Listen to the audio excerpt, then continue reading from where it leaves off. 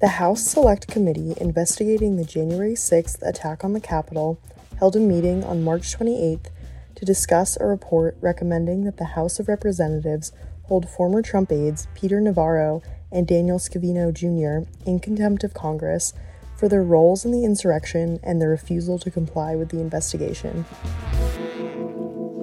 This evening, the Select Committee is required to consider 2 more citations for criminal contempt of Congress for Daniel Scavino Jr. and Peter Navarro. Before I get started, I do want to comment quickly on the ruling today in John Eastman's lawsuit to stop the Select Committee from obtaining certain records. As the Vice Chair and I said in our statement earlier today, this ruling is a clear victory for the rule of law. I encourage people at home to read what Judge Carter wrote and consider his words very carefully. His warnings about the ongoing threat to American democracy should alarm every person in this country. I want to read a short excerpt from Judge Carter's ruling. Dr. Eastman and President Trump launched a campaign to overturn a Democratic election, an action unprecedented in American history. Their campaign was not confined to the ivory tower. It was a coup in search of a legal theory. The plan spurred violent attack on the seat of our nation's government, led to the death of several law enforcement officers, and deepened public distrust in our political process. More than a year after the attack on our Capitol, the public is still searching for accountability. I'm proud to say that this committee is helping to lead that search for accountability. It is why we are here tonight. So let's turn to Mr. Scavino and Mr. Navarro. These aren't household names, and my colleagues will share some details about who they are and why they are so important to our investigation. In short, these 2 men played a key role in the ex-president's efforts to overturn the results of the 2020 election. The Select Committee subpoenaed them for records and testimony to learn more about their roles and what they knew. In Mr. Scavino's case, he strung us along for months before making it clear that he believes he's above the law. Mr. Navarro, despite sharing relevant details on TV and podcasts and in his own book, he also stonewalled us. The contempt report published last night gets into the weeds on this, but broadly, Mr. Scavino and Mr. Navarro are making similar excuses. They're claiming that the information we want from them is shielded by executive privilege. To remind everyone, executive privilege is a power of the president to make sure official sensitive information and conversations stay private. It's a privilege used to protect the presidency and our national security. It usually involves the president and that president's closest advisors, cabinet secretaries, top aides. In the lead up to January 6th, Mr. Scavino and Mr. Navarro were both government employees. They worked in the White House. They drew salaries paid by the taxpayers. They had conversations with the ex-president, so now they are saying they won't answer any of our questions because of executive privilege. There are a couple of big problems with their argument. First, generally speaking, executive privilege doesn't belong to just any White House official. It belongs to the president. Here, President Biden has been clear that executive privilege does not prevent cooperation with the Select Committee by either Mr. Scavino or Mr. Navarro.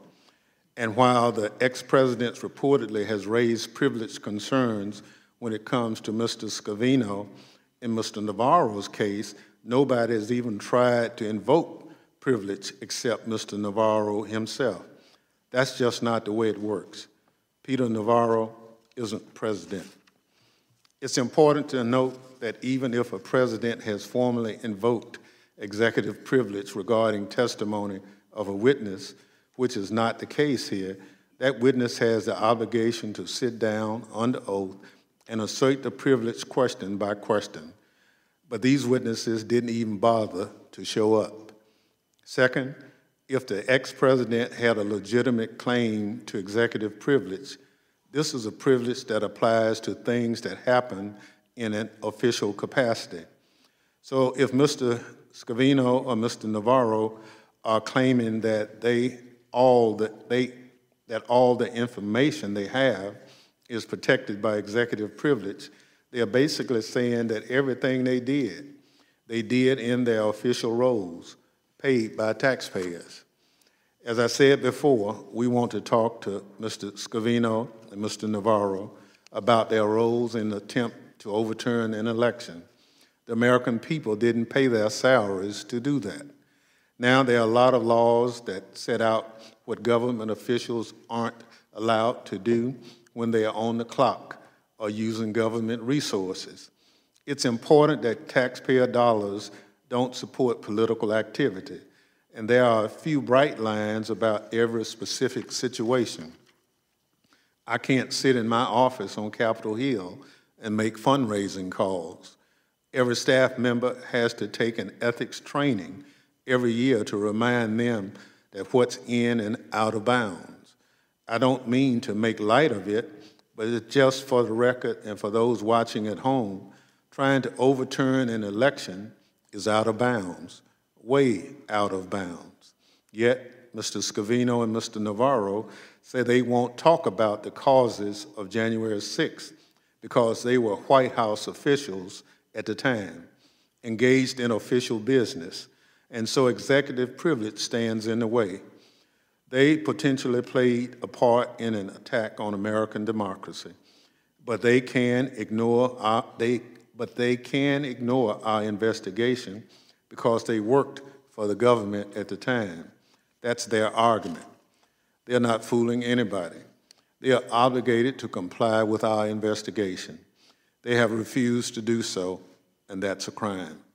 Our investigation aims to give the American people a lot of answers about a great many matters, but I think we'll also leave you with some unanswered questions to consider for yourselves. Questions about the sort of people who deserve the power and responsibility of positions of public trust. For a great many of us, it means something profound when we raise our hands and swear an oath. We haven't finished the work of our investigation, but I can say confidently that the many involved in the run-up to January 6th, an oath, a statement of fidelity to our democracy, was nothing more to them than meaningless words. I fear what happens if those people are again given the reins of power. These men, Mr. Scavino and Mr. Navarro, are in contempt of Congress. I encourage my colleagues to support adoption of this report. I'm confident the House will adopt a resolution citing them for this crime. And I hope the Justice Department will move swiftly to hold them accountable. We're entering a critical stage of our investigation. We've now taken the testimony of hundreds of witnesses with knowledge of the events of January 6th, including more than a dozen former Trump White House staff members. We have learned that President Trump and his team were warned in advance and repeatedly that the efforts they undertook to overturn the 2020 election would violate the law and our Constitution. They were warned that January 6th could and likely would turn violent. And they were told repeatedly by our state and federal courts, by our Justice Department, and by agencies of our intelligence community that the allegations of widespread fraud sufficient to overturn the election were false and were unsupported by the evidence. And yet, despite all these specific warnings, President Trump and his team moved willfully through multiple means to attempt to halt the peaceful transfer of power, to halt our constitutional process for counting votes, and to shatter the constitutional bedrock of our great nation. As a federal judge concluded today, the illegality of President Trump's plan for January 6th was, quote, obvious. Today, as the chairman noted, we address two specific witnesses who have refused to appear for testimony. Mr. Scavino worked directly with President Trump to spread President Trump's false message that the election was stolen, and to recruit Americans to come to Washington with the false promise that January 6th would be an opportunity to, quote, take back their country. This effort to deceive was widely effective and widely destructive. The committee has many questions for Mr. Scavino about his political social media work for President Trump, including his interactions with an online forum called The Donald and with QAnon, a bizarre and dangerous cult. President Trump, working with Mr. Scavino, successfully spread distrust for our courts, which had repeatedly found no basis to overturn the election. And Trump's stolen election campaign succeeded in provoking the violence on January 6th. On this point, there is no doubt. The committee has videos, interviews, and sworn statements from violent rioters demonstrating these facts. Mr. Navarro is also a key witness. He's written a book boasting about his role in planning and coordinating the activity of January 6th, and yet he does not have the courage to testify here. We have many questions for Mr. Navarro, including about his communications with Roger Stone and Steve Bannon regarding the planning for January 6th. As Judge Carter concluded today, quote, based on the evidence, the court finds it more likely than not that President Trump corruptly attempted to obstruct the joint session of Congress on January 6, 2021. Our committee will continue to litigate to obtain the testimony we need. We have already defeated President Trump's effort to hide certain White House records behind a shield of executive privilege. As the court said today, or not today, but as the court said in that case, under any of the tests advocated by former President Trump, the profound interests in disclosure advanced by President Biden and the January 6th committee far exceed his generalized concerns for executive branch confidentiality. That same conclusion should apply to Mr. Scavino and Mr. Navarro. Let me pause for a moment on one specific legal point. Like Mr. Meadows, Mr. Navarro insists that he is above the law and is categorically and absolutely immune from any congressional subpoena regarding January 6th. We are aware of no court anywhere in America that has ever agreed with this proposition. To the extent that Mr. Navarro and Mr. Meadows are attempting to rely upon memoranda from the Justice Department's Office of Legal Counsel, those memoranda explicitly do not apply here. In this context, Mr. Navarro was not acting as a White House aide advising the president on official matters of policy. He was acting as a Trump campaign operative planning a political effort to obstruct or impede Congress's constitutional proceeding to count electoral votes. The Department of Justice is entrusted with the defense of our Constitution. Department leadership should not apply any doctrine of immunity that might block Congress from fully uncovering and addressing the causes of the January 6th attack. Congress is a separate and co-equal branch of government. It must have the authority and the ability to protect its independence and safeguard the constitutional separation of powers. In the coming months, our committee will convene a series of hearings.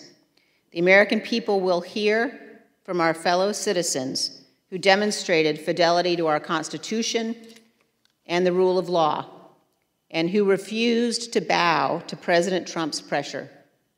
The committee has heard from many of these individuals, including Republicans appointed by President Trump to posts in the Department of Justice, Republicans who stood firm, who threatened to resign and refused to participate in efforts to corrupt the department with the stolen election lies that led to January 6th. We have heard from leading Republicans serving in state legislatures and in state and local government who also stood firm, who resisted pressure from the former president and did their constitutional duty. And we have heard from Republicans who were serving in the Trump White House, including those who warned in advance that the president's plans were unlawful, and those who tried to intervene with the president to get him to halt the violence when it erupted on January 6th. In a time when many Republican members of Congress have abandoned their obligation to our Constitution and are putting politics above duty, each of the individuals I just mentioned has, by contrast, demonstrated a firm and unwavering commitment to this nation and to our constitutional republic. Each has done what is right, despite tremendous personal, political, and professional cost. Each is a model for the American people of the kind of public servants this nation needs.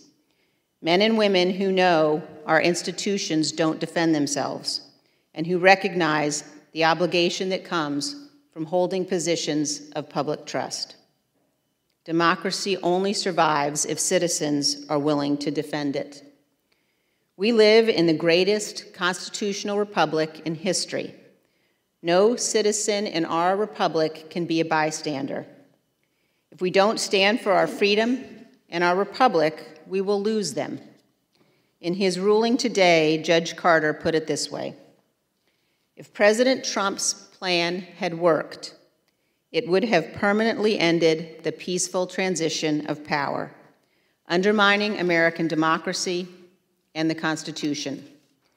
If the country does not commit to investigating and pursuing accountability for those responsible, the court fears January 6th will repeat itself. You know, it's a phrase we use all the time, no one is above the law. But it seems as if a few of the former president's closest aides and allies seem to think they are, including Daniel Scavino, Jr. Now, who is he?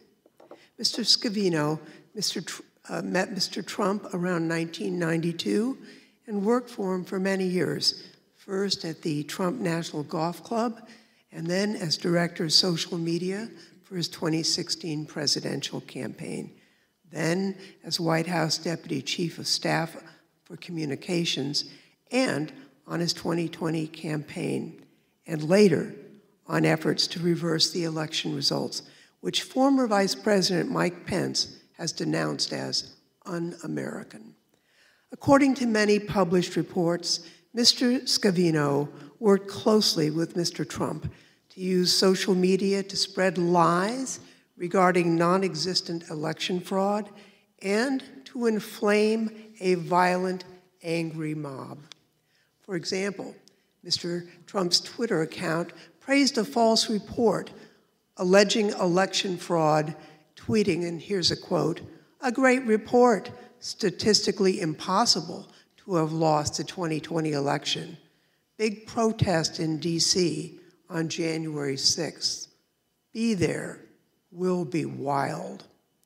Mr. Scavino also followed domestic violent extremist social media, and he did that on behalf of Mr. Trump.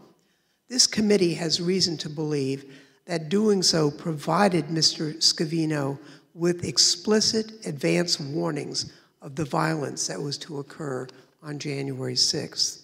Now, Mr. Scavino may have shared these warnings of violence with Mr. Trump before January 6th. He reportedly attended several meetings with Mr. Trump and others regarding reversing President Biden's legitimate victory. Mr. Scavino was also with Mr. Trump during the Capitol attack, while Mr. Trump failed to immediately try to stop it, despite urgent bipartisan calls for him to do so. Republican Senate Minority Leader Mitch McConnell rightly said that the public needs to know everything about what caused and occurred on January 6th. Now, to inform both the American people and legislative reform proposals this committee needs to speak with Mr. Scavino. He has to fulfill his legal and his moral obligation to provide testimony and documents, or he should face the consequences. That's why we're taking this action today. In the United States of America, no one is above the law. This committee is doing its job. The Department of Justice needs to do theirs. Democracies aren't defined by bad days or bad things that happen, but how they defend it and how they come back from that. And that's the importance of this committee. So Dan Scavino met Donald Trump when he was 16 years old. He became a longtime Trump employee and remains a true Trump loyalist. In the Trump administration, Dan Scavino served as director of social media and for its final 2 years as deputy chief of staff for communications. And as the Select Committee report notes, Dan Scavino was with then President Trump on January 5th and 6th. He spoke with President Trump by phone several times on January 6th and was with the president when many urged him to help stop the violence at the Capitol. He was always, at all relevant times, a Trump and White House insider. Social media as a means of monitoring and shaping trends was Dan Scavino's core business. Reports tell us that Dan Scavino and his team monitored extremist social media sites, monitored trends on social media, and used extremist social media sites to shape public perceptions. There is, in short, a great deal of highly important information that Dan Scavino has that the Select Committee needs to know. I want to focus on one aspect of that, what Dan Scavino could tell us about what then President Trump thought was likely to happen on January 6th. Did the president know that the rally could turn violent, that his rhetoric on the ellipse could send an angry mob to storm the Capitol? When Trump noted on the evening of January 5th that he had a fired up crowd, did he know that they might take it literally when the next morning he told them to, quote, fight hard? Dan Scavino was there and could tell us a lot about that. We need to hear from him. And refusing to talk to us, he's stiff-arming the American people, and he's hiding the truth. It's unlawful and there is no excuse. Then President Trump asserted that he generally did his own tweets, but he acknowledged that on occasion, Scavino helped to shape them. We know that he often composed social media posts and discussed their language with Trump. With that in mind, let's take a closer look. On December 19th, 2020, Trump retweeted a video that ended by urging viewers to, quote, fight for Trump. And here it is. January 6th was then just 2.5 weeks off. Dan Scavino could tell us something useful about why Donald Trump retweeted that particular message. President Trump also retweeted a video titled, quote, how to steal an election. Among other things, it argued that COVID-19 was created to ensure that Trump would lose the election. And here's that one. QAnon had already retweeted that one by the time Trump did. We'd like to hear what President Trump's director of social media has to say about that. And what did Trump's extremist followers on The Donald and other hard-right social media sites make of all that, of President Trump urging them to join in a wild protest on January 6th? Some of his followers on the Donald French site took it as marching orders. Dan Scavino had every reason to know that they would be violent. Dan Scavino was well aware of what his boss wanted. And to the extremist violent users that used the site like Donald Trump, or like the Donald, Dan Scavino himself sent out a video that a user on the same site understood to be, quote, literal war drums. President Trump had by then been president for a full 4 years with Dan Scavino at his side. They knew that the January 6th crowd could turn violent. They knew exactly what they were doing, and the Select Committee needs to hear directly from Dan Scavino about his and President Trump's role in inciting violence that day. Our committee has a singular purpose: to ensure that our nation never again experiences the violence of January 6th, that there is never again an effort to overturn a presidential election or to interfere with a peaceful transfer of power. That is our object, and every single witness called before this panel should cooperate. It is a patriotic duty to help Congress and the American people understand how the tragedy of January 6th came about. And more than a duty, It is a necessity when served with a lawful subpoena to appear, which is why we are here today. Peter Navarro and Dan Scavino have refused to comply with a duly authorized subpoena, offering up again and again spurious and unjustifiable excuses. In Mr. Scavino's case, he has clearly relevant testimony for our committee. Scavino was intimately involved in former President Trump's social media content and strategy, and served as Deputy Chief of Staff for Communications while also actively promoting Trump's campaign.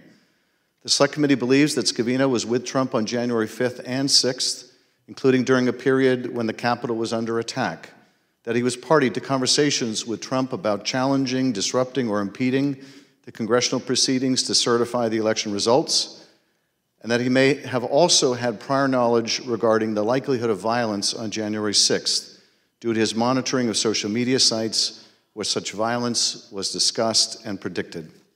Specifically, through press reporting, we are aware that on January 6th, Mr. Scavino was advising Trump throughout the day, potentially even directly sending messages from the White House and potentially playing a role in the video message Trump released hours after rioters breached the Capitol. It's also been reported that Mr. Scavino was present during a January 5th strategy session with Trump as they schemed on how they could convince congressional Republicans to successfully object to the certification of the election and thus overturn it. This is why Mr. Scavino has an obligation to appear before us. Nevertheless, Mr. Scavino claims to be protected under executive privilege, but that claim isn't grounded in the law or reality. Executive privilege doesn't allow for a person to simply refuse to appear before a congressional committee. It doesn't apply to Scavino's campaign activities on behalf of the former president. It doesn't apply to a potentially unlawful scheme to obstruct Congress, and it doesn't apply to his official duties when, as here, the current president of the United States asserts it is not in the public interest to do so. I have one more thing to add tonight. The Department of Justice has a duty to act on this referral and others we have sent. Without enforcement of congressional subpoenas, there is no oversight. And without oversight, no accountability, not for the former president or any other president, past, present, or future.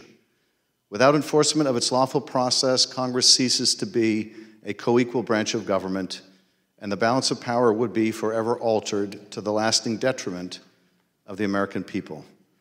Finally, I want to return to Judge Carter's remarkable opinion, finding that a former president of the United States may have committed a crime and fraud against the United States. The judge said that Dr. Eastman and President Trump launched a campaign to overturn a Democratic election, an action unprecedented in American history. Their campaign was not confined to the ivory tower. It was a coup in search of a legal theory. The plan spurred violent attacks on the seat of our nation's government, led to the deaths of several law enforcement officers, and deepened public distrust in our political process. And as the vice chair pointed out, he also said, if the country does not commit to investigating and pursuing accountability for those responsible, the court fears January 6 will repeat itself. That responsibility to investigate and pursue accountability extends to those who hold the highest office in the land or those who hold no office at all. If no one is above the law, then no one must be above the law. We are upholding our responsibility. The Department of Justice must do the same. Our committee is dedicated to getting to the truth and to taking any steps necessary to do so. When material witnesses fail to comply with lawful subpoenas, we have no choice but to refer them for contempt of Congress. Peter Navarro's testimony is integral to our investigation, and despite the fact that he's given multiple television interviews regarding our subpoena, he's failed to comply with our investigation in any way. Mr. Navarro has publicly stated that he is protected by executive privilege, but has never sought counsel, as others have, has never filed any case seeking relief from his responsibilities to comply with our subpoena. An economist with a PhD from Harvard, Mr. Navarro ran unsuccessfully for office in my home state of California for five times. He wrote several books on economics and trade, many of which focused on China. He was brought on by the Trump campaign in 2016 to advise the former president on economic and trade issues. He was such an important advisor to the former president that an office in the White House was created just for him to oversee, the White House National Trade Council. He was the architect of the president's trade policies, which, according to a study commissioned by the U.S.-China Business Council, quote, hurt the U.S. economy and failed to achieve major policy goals. Now, Mr. Chairman, I think the American people might be wondering why our committee would need to speak with a trade official about the attempts to overturn the 2020 election. As the Vice Chair noted, that's because Mr. Navarro held that title as a director of White House National Trade Council, but he devoted much of his time to White House political efforts outside the scope of his official duties. In fact, the American people are likely to know Mr. Navarro solely in his political capacity. He was so active in the 2020 re-election campaign that the United States Special Counsel ruled in 2020 that Mr. Navarro repeatedly violated the Hatch Act. That's because the former president trusted Mr. Navarro as a spokesman and confidant. He was so intimately involved with these efforts that Mr. Navarro allegedly led a call on January 2nd with a group of state legislators about the effort to convince Vice President Pence to delay the election certification for 10 days. A text handed over to this committee by Mr. Meadows from a member of the press read, and I quote, "Mark, I'm reaching out because I have details on the call that Navarro helped convene yesterday with legislators as part of his effort to get Pence to delay certification of the election for 10 days, including that the president participated.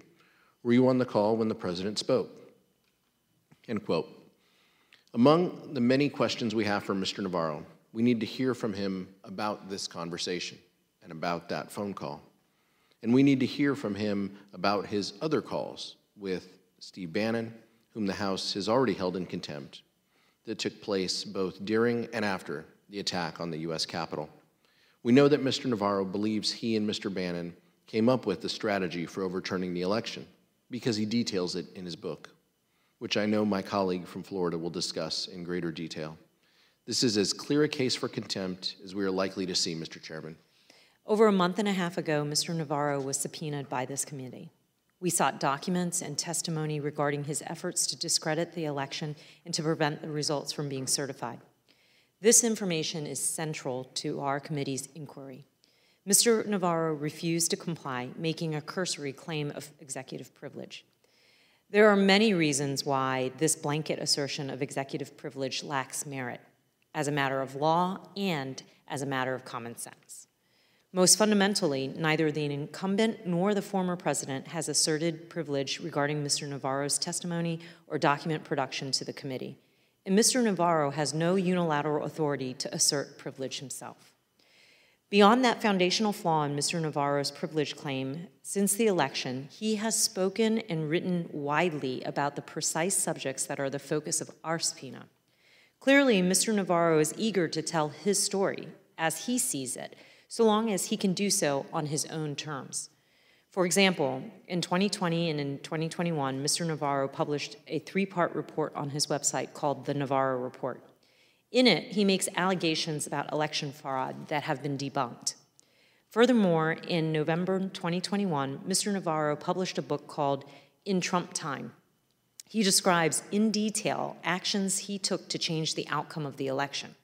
For instance, Mr. Navarro claims credit for working with Steve Bannon to concoct a scheme they called the Green Bay Sweep. The core of this plan was to encourage Vice President Pence to delay certification of the Electoral College votes on January 6 and to send the election back to state legislators. In his book, Mr. Navarro also writes what he called Attorney General William Barr. He also writes that he called Attorney General William Barr, asking the Department of Justice to support President Trump's legal efforts to challenge the election results, which Barr declined to do. Notably, Mr. Navarro acknowledges that he kept a journal detailing this episode and other post-election actions he took. And finally, earlier this year, at the same time he was refusing to comply with our subpoena, Mr. Navarro made multiple media appearances during which he discussed his various roles in the events that culminated in the January 6th attack. I'd like to play a media clip right now. Can you please cue the clip? What about this interview, which is kind of interesting, is like I have so much knowledge to share with you about what I was involved in and what I know. Given that you've told me that you have a plan that you push to delay or deal with the certification, you've told me 100 members back it, and you've said in public Trump was on board. If you say all those things out here, why risk a legal battle or going to jail to refuse to discuss them with the committee under oath? Because I have a loyalty to the Constitution and a loyalty to the president. The president has invoked executive privilege in this matter. It's not my authority to revoke that privilege. You say it's not your privilege to waive, but let's look That's the law. No, at how often you've waived it. Let's look at some of the news you've made on these topics. Take a look. Former Trump advisor Peter Navarro is spilling the beans. We had over 100 congressmen and senators on Capitol Hill ready to implement the sweep. Peter Navarro. Right? The boss tells Pence to take my friggin' call. Navarro tells Rolling Stone it was about sending the votes back. Most or all of those states would decertify the election. How do you expect people to take seriously your claim that this is secret and privileged when you've been out there talking about it? And when you and Bannon said the committee's dog wouldn't bark, they were afraid of you and the report, it seems now, Peter, like the dog has barked. Thank you. He has so much knowledge to share with a journalist, but he refuses to share that knowledge in response to a lawful subpoena. Evidently, Mr. Navarro is only concerned with executive privilege with keeping certain matters confidential when it's convenient for him. Unfortunately for him, and fortunately for the American public, that's not how the law works. No president, incumbent or former, has claimed privilege regarding Mr. Navarro's testimony and documents. And in any event, his claim of executive privilege is severely undermined, if not foreclosed altogether, by his extensive public disclosures on the same issues the committee seeks to question him about under oath. As a result of his actions, Mr. Navarro is clearly in contempt of Congress and should be referred to the Department of Justice for criminal prosecution. My hero, Tom Paine, said the cause of America is the cause of mankind. And today, democracy is under siege all over the world. And just as we're working to defend and fortify democracy abroad, in Ukraine and other places, we're working to defend and fortify democracy here at home. The assault on American democracy that exploded on January the 6th, Mr. Chairman, had two coordinated elements that we've been able to see. One was a violent insurrection from the outside, infused by propaganda and disinformation, and led by domestic violent extremist groups like the Oath Keepers, the Proud Boys, the Three Percenters, the QAnon networks, the militia groups. But the other component was a secret campaign on the inside to replace our constitutional process governing presidential elections with a tissue of lies and counterfeit processes that make a mockery of American democracy. This is what the political scientists call a self-coup. It's not a coup against a president, like most coups, but it's a coup organized by the president against the constitutional framework itself. The two contempt citations we vote on tonight will go to persons who have critical information about both components of this assault on America and the coordination between them. Peter Navarro worked to overthrow the election by nullifying 79 electoral college votes cast by tens of millions of Americans who live in Arizona, Georgia, Pennsylvania, Michigan, New Mexico, and Wisconsin.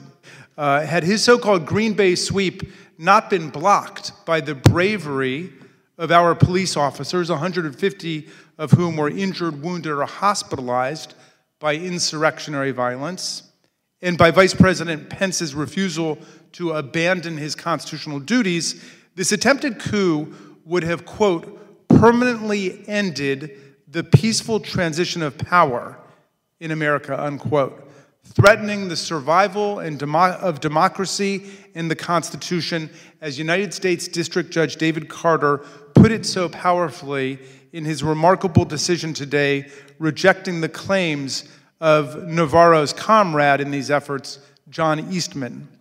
We subpoenaed Navarro to produce documents by February the 23rd, 2022, and to appear for deposition on March 2nd.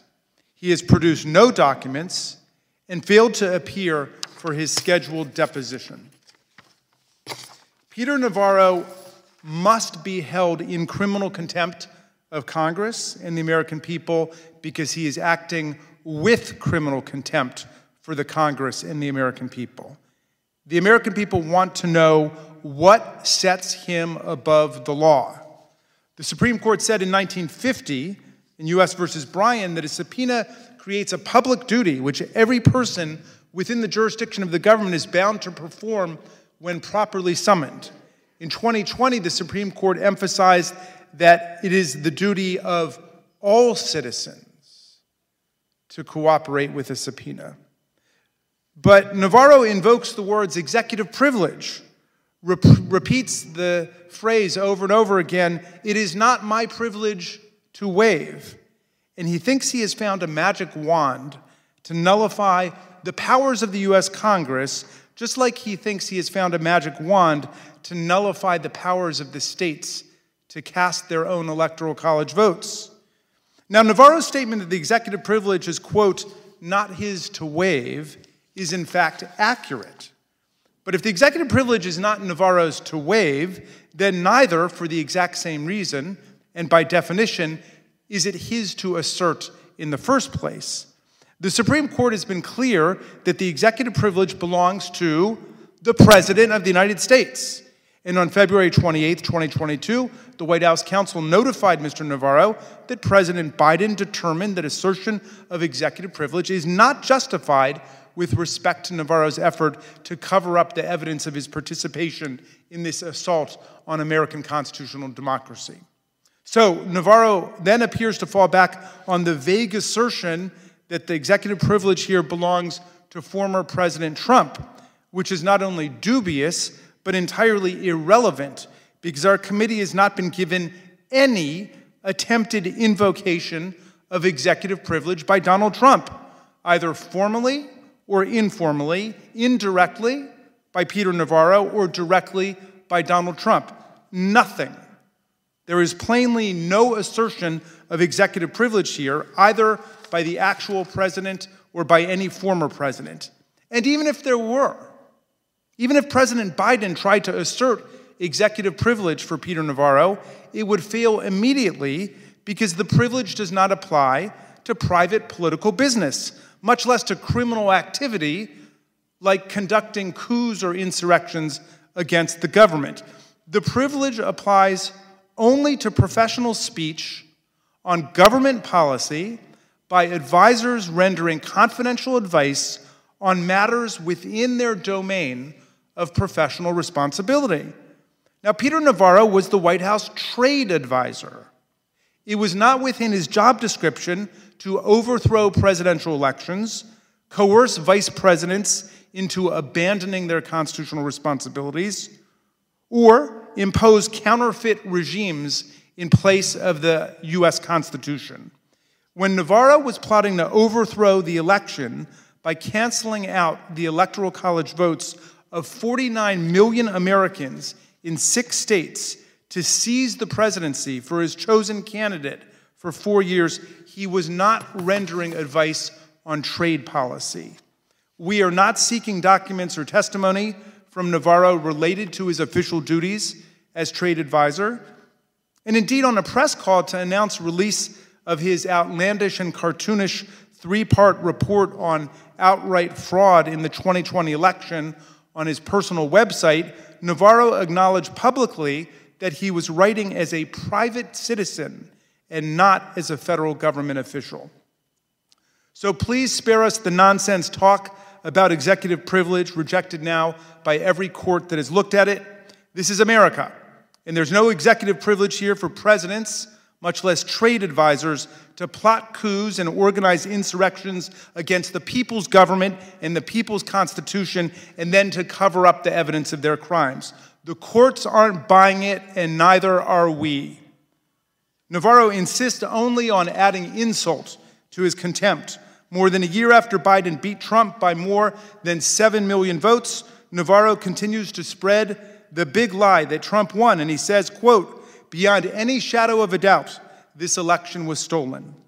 He brags about his work with Steve Bannon to apply pressure on Vice President Pence to do the wrong thing. He tells the complete story in his book, In Trump Time, and in his 3-part report, which was made up of titles like The Immaculate Deception and The Art of the Steal, of how they tried to get Pence to abandon his constitutional duties and force the contest into a contingent presidential election under the 12th Amendment in the House of Representatives. And he goes on Steve Bannon's podcast and he makes noises about the next insurrection. A year after the election was over, he said, if they want an insurrection, they keep pushing this, they're going to push the American people over the freaking edge.